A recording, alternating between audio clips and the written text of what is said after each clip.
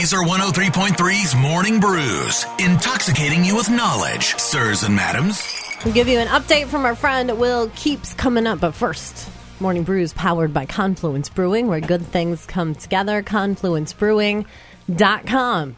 The ride, the Raging River over at Adventureland, of course, back in 2021, a young boy died while riding on it over at Adventureland. Well, they have officially said we are closing it permanently. They were trying to figure out, is there a good way to make it safe? Is there a good way to revamp it? They've been talking to the manufacturer, what improvements to raise the operating standards.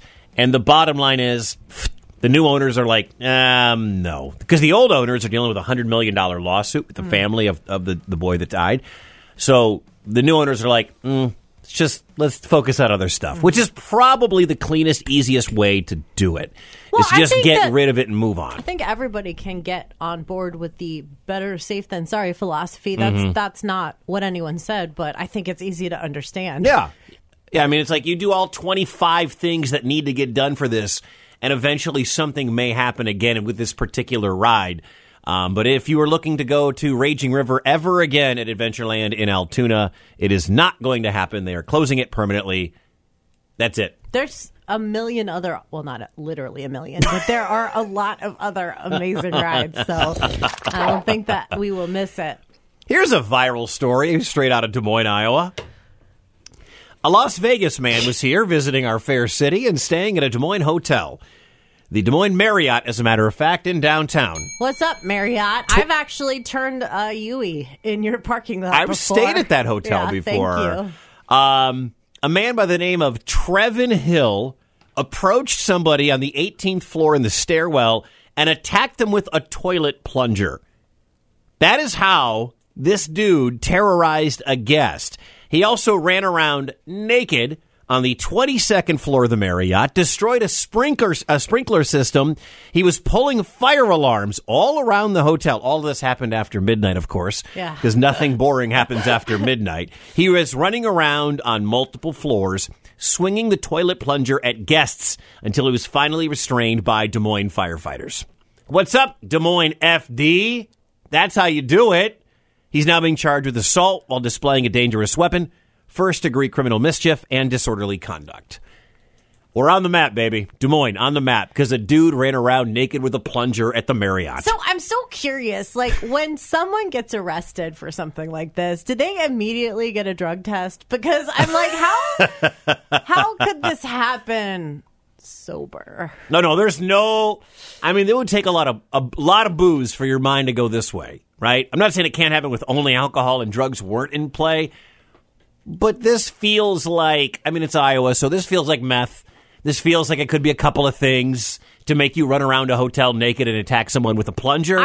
This isn't weed. This is not pot, by the way. My first assumption is just like, okay, one of these things I can imagine. Like, oh, somebody's running around naked in a hotel. Okay, that's a dare. Some running around flailing with a toilet plunger. Okay, maybe you were just sword fighting in the... Like, I mean, I've done silly things like that. I pulled a fire alarm. Prank. Yeah. Don't do that, by the way. Don't. The official opinion of the show is don't just pull fire alarms. Don't do any of this. But all together, it just feels like more... The meth trifecta.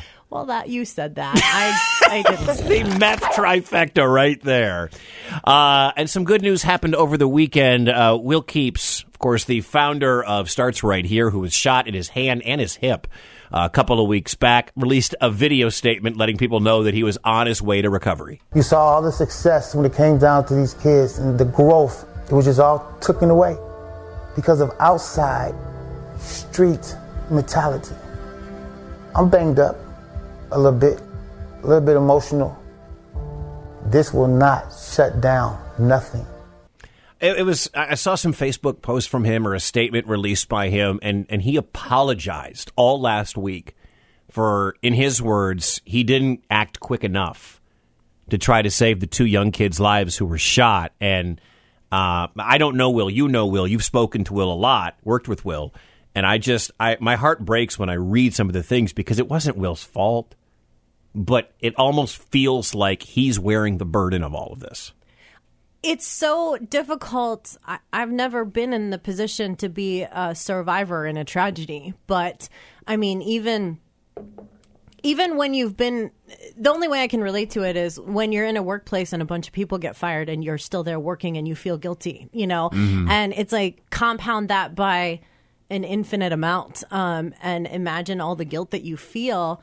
And I just feel like we need to surround Will with love and support because he's been an everyday hero for the kids in our community, giving kids a chance that other people haven't given chances to. So I'm so happy that he's getting back to his amazing work, that he's resting up and recuperating and getting ready to go back to it. Morning Brews, powered by Confluence Brewing, where good things come together. ConfluenceBrewing.com. Heather.